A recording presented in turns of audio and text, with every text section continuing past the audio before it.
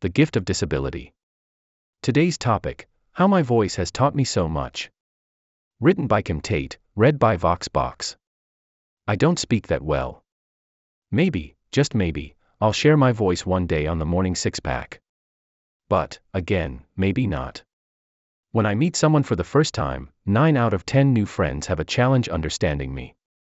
It's easy to see, by body language, or some are very honest, which I greatly appreciate, in saying they cannot understand me.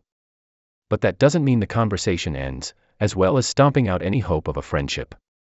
So here's what I do. I start asking questions. Examples such as: where are you from? What was your favorite school? Subjects. Any sports you played? And if the conversation dips into the political arena, my questions continue. But did you notice something about my questions? They're short, right? No more than 5 words. How are you? Where are you from?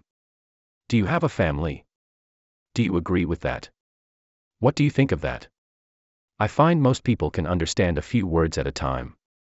It begins our friendship, and I learn so very much. So much.